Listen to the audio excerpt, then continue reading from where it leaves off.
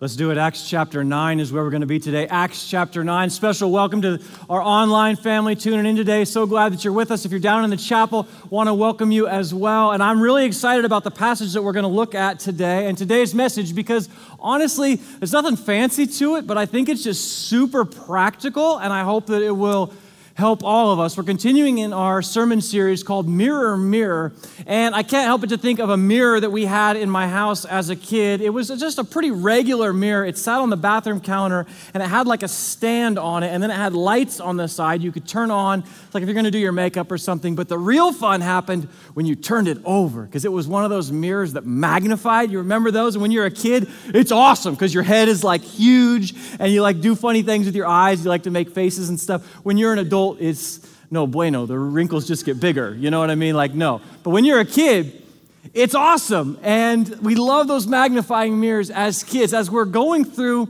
this series, Mirror, Mirror, we're holding up a mirror to our lives. And we said that the Bible, when we read the Bible and study the Bible, it's like a mirror that shows us what's going on in our heart. And as I was getting ready for this week and just thinking about this passage, I thought, man, for me, this is the week where we're on the magnified setting, where it exposes some of my flaws, some of my dark stuff. We're going to talk about something that I've struggled with, and probably some of you have as well, when we get too wrapped up in what other people think about us. We're going to talk about reputation today, and all of us care about our reputation. All of us care about what others think about us. And you hear people go, I don't care what anybody thinks about me. That's not true. We all care what people are thinking about us. And I'm going to tell you, I think that's a good thing.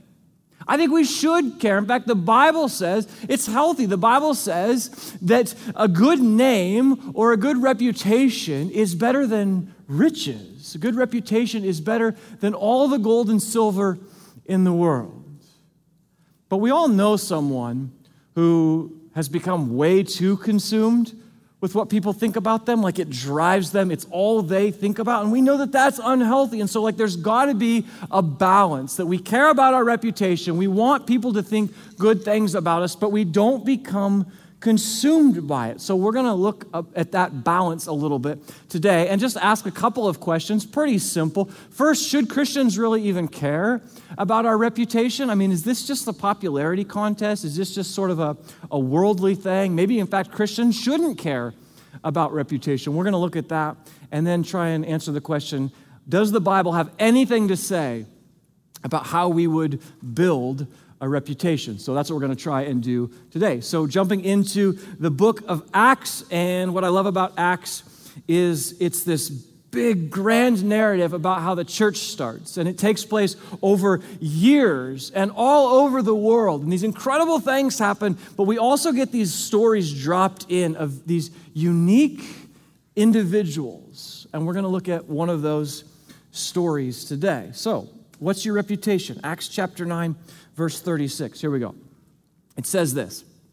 It says, in Joppa, there was a disciple named Tabitha. In Greek, her name is Dorcas. And I just want to slow down there for a second because Luke is giving us a whole bunch of information here about this person and about the setting and about the context and about just the whole scene. So let me show you a couple things. First, we get this place setting here that it's all happening in Joppa. So here's the deal with Joppa. Maybe you've heard of it, maybe you haven't. It shows up, the city shows up in the Bible, especially in the Old Testament, quite a bit.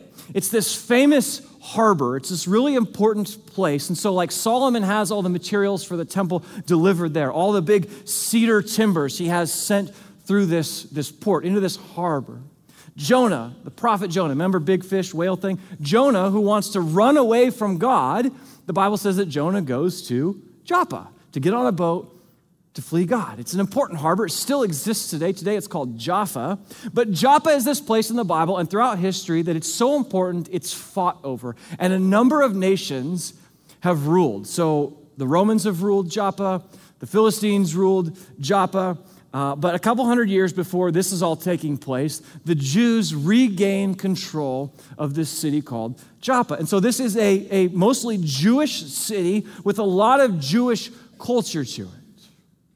And we get this other interesting little thing here. We get this word disciple. And you go, what's the big deal? We hear the word disciple all the time in the Bible. Well, this particular word disciple only shows up one time in the whole Bible, and it's right here. And what it really means is a disciple who's a woman. It's the only time it happens. This is the only woman described in the entire Bible as a disciple. The Greek word there is mathetreia. It's only used once. It's used right here. So Jesus' mom, Mary, not described as a disciple. Mary Magdalene, one of Jesus' best friends who was at his crucifixion and at his grave, never described as a disciple. No one else is described, mathetreia, as a disciple. Anna, the prophetess, who says, this is the guy we've been waiting for when Jesus is born, not described as a disciple. And so we're kind of getting this picture that there's something important. There's something impressive about this person, that we would basically invent a new term to describe how she follows Jesus. There must be something about her that she's so committed that she has changed what it means to even follow Jesus that we come up with a whole new word. File that away. I'll show you why. And then it says, so we meet her. Her name is Tabitha, it says. And in Greek, her name is Dorcas. Great name. I mean, let's just get it out there right now. Great name. So she has this Aramaic name of Tabitha, but that's not what she goes by because she's not Jewish. She's Greek. And why this matters is because Christianity at the time is still a predominantly Jewish religion. So what I mean is ethnic Jews who realized that Jesus was the fulfillment of all the Old Testament prophecies, and they started to follow him. They're like, this is the Messiah. This is the guy we've been waiting for. They start to follow him. They make up most of this first century movement called Christianity. Certainly there are non-Jews that are Christians at this time, but predominantly it's a Jewish religion. Here's why it all matters. Because we're in Joppa, a Jewish city. Luke uses this word disciple, mathetreia, to describe a Greek woman. And the implication is, again, there must be something about this person. There must be something so impressive about her that she did something amazing, that she rose up out of second-class citizenship as a Greek. She rose up into Jewish society, Jewish culture, in this mostly Jewish religion to become a person of prominence. The implication is that she has done something massive for the kingdom of God, that her commitment to Jesus is something to be noted. He's painting a picture that this Tabitha, whoever she is, she has revolutionized what it means to follow Jesus. Watch this. Here's her story. In Joppa, there was a disciple named Tabitha. Greek, her name is Dorcas. She was always known for doing good and helping the poor. About that time, she became sick and died, and her body was washed and placed in an upstairs room.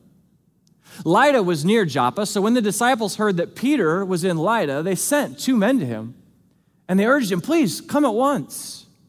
Peter went with them, and when he arrived, he was taken upstairs to the room where they had placed her body. Listen to this. All the widows stood around him, crying and showing him the robes and other clothing that Dorcas had made while she was still with them. So we're in Joppa, historic Jewish town. It's early on in the church. These incredible things are happening. The church is expanding rapidly, miraculous things. People are finding out about Jesus. People are being baptized and following Jesus by the thousands. I mean, thousands of people at a time choosing to follow Jesus. Peter has just done this miraculous thing. He healed a man that was paralyzed. Now, they had seen Jesus do it many times, but now Peter is doing it. Now the disciples are able to do some of this stuff. And we meet this woman named Tabitha in Greek, because she's a Greek woman. Her name is Dorcas. And she's such a committed follower that we create a new word. Mathetreia. We assign an entirely new word to her. And she dies. And the people all come around her. They come to mourn, to celebrate the incredible things that she did for the kingdom of God. Did you hear it? Did you hear what it says that she did? She made robes and other clothing for widows. wah, wah. Like, what? That's it? You made some robes? That's the story of Dorcas. She made robes for widows. Are you kidding me? That's all you got? You're reading the story and you're going, oh, she must have saved orphans from a burning building. Something exciting is going to happen. No, she sewed some robes. Do we need robes? Why is this in the Bible? We hear John say that if we had written down everything that Jesus did, just in this short life, if we wrote down everything that Jesus did, there's not enough books in the world to describe all his wondrous things that he could do. But we took up ink for this. We put this in the Bible. I don't know, I read that and I go, man, isn't it just like God to draw our attention to a story like this? Isn't it just like God to go, no, listen, I've told you about the Pauls and the Peters, and you've learned about, Moses and Elijah and David and Isaiah. You've heard all those stories. I want to tell you about my girl Tabitha. She's a rock star for the kingdom. Really, God? What did she do? She made robes. She sewed some blankets. Isn't that cool? Isn't it just like God to go, that is the picture of a real disciple, someone who made a real difference. She died. People are mourning. Here all these widows show up and they go, Peter, let us tell you about our friend Tabitha. Maybe you've met her. Maybe you've never even heard of her. When we were cold, when we had nothing, she brought us robes. She made sure that we had everything that we needed. When we were hungry, she brought us food. As you're reading the Bible, if you haven't noticed yet, there's sort of a pattern. God does this. He uses insignificant people, and he does these insignificant things, and yet somehow the way God makes it all happen, it has this incredible impact. If you just think about this story for a minute and where it happens in the Bible. So we're in Acts chapter 9. The beginning of Acts chapter 9 is the story of it's the conversion of the Apostle Paul. The Apostle Paul is, prior to this, he's hating, killing Christians. He meets the resurrected Jesus. Jesus calls to him from heaven by name. He hits him with a flash of blinding light. Paul is convicted. He sees Jesus. He wants to follow Jesus. And he's about to begin his missionary journeys where he's going to plant churches all over the world. The Apostle Paul, other than Jesus himself, the Apostle Paul is the most effective missionary, maybe of all time, certainly of his time. Here we are, chapter 9. This big story. The Apostle Paul is being converted to follow Jesus. It's an event that will change history and change Christianity forever. And God goes, pull the car over for a minute. I want to talk to you. I want to tell you about Tabitha. Isn't this just like God? Not to only look at the headliner, not to look at the people we would call the main characters, but to see everyone. To name the extras, to see the person hiding in the back row.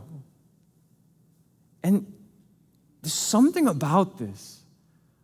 Doesn't it give us so much hope that maybe we have a place, maybe we have a role in the kingdom of God? If this woman sews robes and God's like that, I celebrate that so much, I want that in the Bible. I want that story in my word. Isn't there hope for us that maybe there's a place, there's a role for us in God's kingdom? There's something about this story that it just feels like, man, this is just like God to do this. Just when I thought it was all about Paul, or just when I turned to chapter 10 and it's all about Peter, chapter 10 is the commissioning of Peter. He's going to go and lead the church to the Jews. We've got the Apostle Paul, we've got Peter, the church fathers. These guys are pillars. They're the foundation of the church, and Acts is all about the church getting started. And right in the middle, God goes, give them 4 verses on Tabitha. I want to show them what a real disciple looks like. Yeah, there's these headlining guys, Paul and Peter. Let me show you Tabitha. God, what does she do? She sews robes for people in need. Oh, man. That's cool.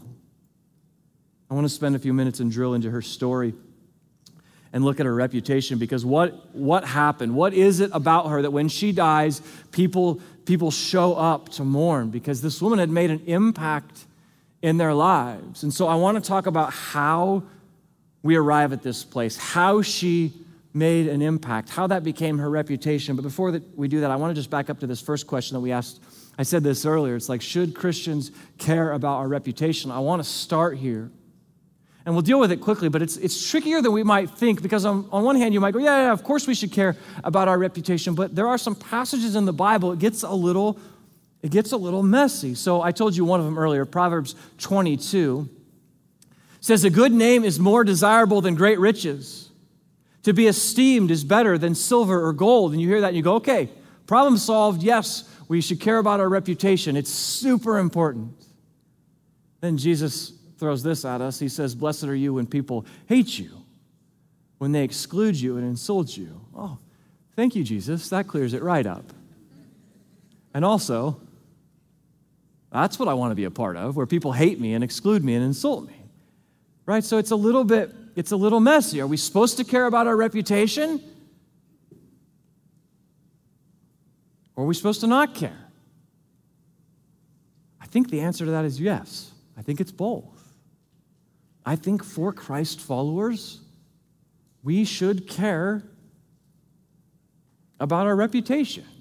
Paul writes to Timothy and he says the elders of the church, the leaders of the church, should be people who aren't just respected inside the church, but they're respected outside. Their co-workers, the community respects them. I think we should all aspire to that. We should care what people think of us. I mean, I think that goes back to why we're even here. I mean, if you go back to the early pages of Scripture, you go back to Genesis 1, and God tells us why he made us. It says in Genesis 1, it says that God created male and female, and he made us, what? In his image. Well, if you're made in the image of something, you're sort of a model, you're a representation of something. Part of the reason that we're even on earth is to represent God, to reflect his goodness and his character and his love to the world. Jesus says something similar. He says, my disciples will be my witnesses, my messengers. You'll go on my behalf. You represent me. And so I think that we look at this and we go, yeah, we should, as Christ followers, desire to have a good reputation because we're an image, we're a reflection of the character of God. And yet there's this tension, right? There's this point. Because you know someone, or maybe you yourself have fallen into this pattern where you really care what other people think about you. And it almost becomes consuming. It keeps you up at night. It changes the way you act and talk and dress because all you care about is what other people think about you. And I think all of us would go, well, that's not healthy, right? And so there's this tension. Yeah, we want to care about what other people think about us, but we don't want to be consumed by it. It's like, what do we do with that? What do we do with Jesus saying, blessed are you when people hate you? I think this helps explain it. Romans chapter 12 says, if it is possible, as far as it depends on you, live at peace with everyone. If it is possible, as far as it depends on you, live at peace with everyone. So it's like, yeah, we should care what people think about us up to a point, up to a certain point. And there just are a lot of things that are outside of our control, aren't there? I mean, I can't tell people what to think about me. I can't decide for them what they're going to see in me, what they're going to say about me. Like, I can't control that. So for me, I know just wrestling through this over the years, I wrote something down a number of years ago. And as I had fallen, like I have many times, I had fallen into sort of this pattern of being overly concerned about what people think about me. And so I just wrote down this thought, sort of my own way of saying, Romans 12, maybe it helps you, maybe it doesn't. I just say, I've done all that I can that people would see Christ in me. That's enough. Like, I've done all that I can that people would see Christ in me. That's really all I can do. If possible, as far as it depends on you, live at peace with everybody. You can't make up everybody's mind what they're going to think about you. You can't control that. You let people see Christ in you, and then that's all we can do. I think that's what the Bible asks of us. Do all that we can do that people would see Christ, and then that's it. That's enough. So let's go back to how we build a good reputation, and I want to go back to Tabitha. What is it about her? What is it about her reputation that people would show up? It's more than robes, right? I mean, it's got to be more than robes. Anybody can drop off a box of clothes at the Goodwill. It's like, that's a fine thing, but like, it's got to be more than that. So what did she do? Go back to the passage, and I think Luke gives us two ways that she builds her reputation. So it says, she was always doing good and helping the poor. I think if you want to take notes, you can write this down. The first way she built her reputation was through repetition. This word always stands out to me. She was always doing good. She was consistent.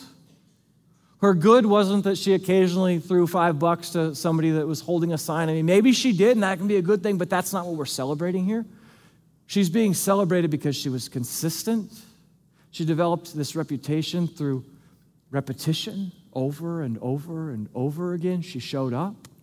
When people had a need, when people were cold, she brought them a robe, a blanket. When they needed food, she brought them food. She was always doing good. She showed up consistently over and over again. And I think so often we think about reputation, we think about this really big sort of public spectacle kind of thing. Like, if I'm going to have the reputation I want to have, I've got to be hyper successful, I've got to be super wealthy, I've got to be uber generous. Like, if I could donate $50 million to build a new wing at a hospital, it's like, okay, that's cool. Like, that would be awesome if you can do that, but is that the only reputation that we have, is this sort of big public? No, I think it's about being consistent.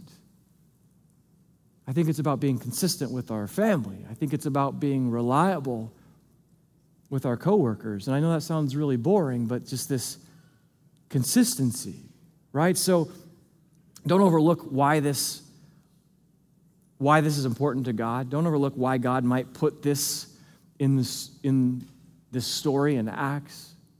He's trying to show us, I think, he's trying to show us something about himself and how he builds his reputation. I mean, think about it. How did you decide that you could trust God? How did you get to a point where you go, I can trust God? How did he build his relationship with you? Through flashy stuff? Through the big stuff? I mean, it's possible. God has certainly done some pretty flashy things. But like for me, the reason I know that I can trust God is because he's comforted me over and over and over again. And he's provided for me in repetition over and over and over again. And he's forgiven me of the same sin that I keep committing over and over and over and over and over again. Don't overlook that being godly is really boring most days. Don't overlook that following Jesus and being Christ-like feels some days really mundane. See, we get these few verses about Tabitha, but think about what it took to get here. It took in the middle of the summer when it was scorching hot, Tabitha sitting in her home with fabric sitting on her lap, and she's sewing because she knows winter's coming, right? Was that exciting? Was she going, man, this is going to be in the Bible someday? No, it was boring, and it was hot, and it was miserable, and she thought, it's the middle of summer. Why am I making robes and blankets and all that stuff? Nobody cares about this, but she knew to be consistent because someday somebody's going to need this. Being godly, being Christ-like is often this boring repetition of consistency, but it's how we build a reputation that we can be trusted, that we are reliable. Over and over, we show up. Go to the second part of her story. She's always doing good and helping the poor. Her reputation is also built on a relationship. Tabitha was known by these people. She had a relationship. So when she died, you look at who showed up at the funeral. It's not like the most powerful. It's not the wealthy. It's not somebody to give her a plaque. It's people. It's real people who are like, this woman helped me. Like, she served me, and I knew her. I had a relationship with her. We live in this era, I don't know, maybe in some ways we're sort of cursed by living in the time in history that we do, that when we think of reputation, we think of this large public thing. In fact, many of us have created a virtual reputation. We're just an image on a screen, and that's what we're reflecting to the world. A virtual reputation that you might have with people that you never interact with or rarely interact with. Like nowadays, it's cool. We have 10,000 friends on Instagram. And I'm like, okay, I wonder if you have 10 people in your life that can trust you. I wonder if you have 10 people in your life that really know you. And I know it sounds really boring, but you think about that. The people that know you. Who do they know you to be? Somebody that they can trust? What's your reputation with them? I mean, that's what we're seeing with Tabitha. It's like these people that know her. She's in their life regularly. They have a relationship with her. They know when we're cold, Tabitha shows up with blankets. When we're hungry, she makes sure that we have food. And she does it over and over and over again. And she knows these people, and they know her. You have 5,000 followers on Twitter? Who cares? I mean, honestly, maybe that's cool. If you do, bless those 5,000 people in some way. But you look at Tabitha and you go, okay, how many of those people would show up and go, boy, you really changed my life? I mean, you really helped me when I needed help. You really loved me when I needed to be loved. Like the people that know you. What's your reputation with them? Can they count on you? Do they see God's character growing in you? Do they really know you? They get past those walls. You put those walls down. They actually have a relationship with you. I don't know, when you look at the life of Jesus, Jesus said, let your light shine. Let your light shine before men, that they would see your good deeds, and that in that they would see the character, the love of God. And I think about that, a light bulb. You screw a light bulb into a fixture. Who's most impacted by the light? Is it people 4 rooms away? No, it's the people in the room, right? It's the people closest to that light. We want to think so big about what my reputation is. I want to be known by all kinds of people. What about the people right around you? The people in your home. What's your reputation with them? I think Jesus, when you look at his life, it's like, did he care what people thought about him? I think he cared what his friends thought about him. I think he cared that they knew him and that they knew they could trust him. The crowd, I mean, I think he wanted them to know the truth and feel loved, but did he lose sleep because people didn't like him? Because the religious leaders didn't like him? I don't think so. I don't see that. So as we hold up the mirror of Scripture and we start to think about reputation, you go, what am I known for? What is the thing that people know me for? What's my reputation? I wonder if we have to think smaller. What's my reputation with my family? What's my reputation with my coworkers? How about my small group? Do they know they can pick up the phone and call me, and no matter what time of day it is, I'll be there? Do the people that are closest to me, do they see me trying to follow Jesus and seeing God actually change my life? We think so big. We hear people say, I want to be a YouTube star or an influencer. How about influencing your family? How about influencing your friends towards Jesus? How about influencing your coworkers in a positive way? If we started smaller, if you think about if we all started to influence our small circle, think about the impact that could have exponentially. I'll end with this thought, because we're talking about reputation, and maybe some of you are hearing all this and you're thinking, yeah, that's cool, but my reputation is garbage. It's been destroyed because someone slandered me, or because, you did something stupid, and we ruin our own reputation all the time. There's something about this where Jesus goes, oh, people hate you? Yeah, they hated me too. Oh, your family's a mess? They don't talk to you anymore? You're like the outcast? Yeah, my family was pretty messy too. If your reputation's been trashed, if your name's been dragged through the mud, there's Jesus going, come on in, welcome. I know exactly what you're feeling. And here's the hope. No matter what anyone says about you, no matter what anyone thinks about you, your Father knows you. Your Heavenly Father knows you. And no matter what you've done and what you've said and what you've thought, He knows it all. His reputation is that He still shows up, right? Over and over and over again. Let's pray.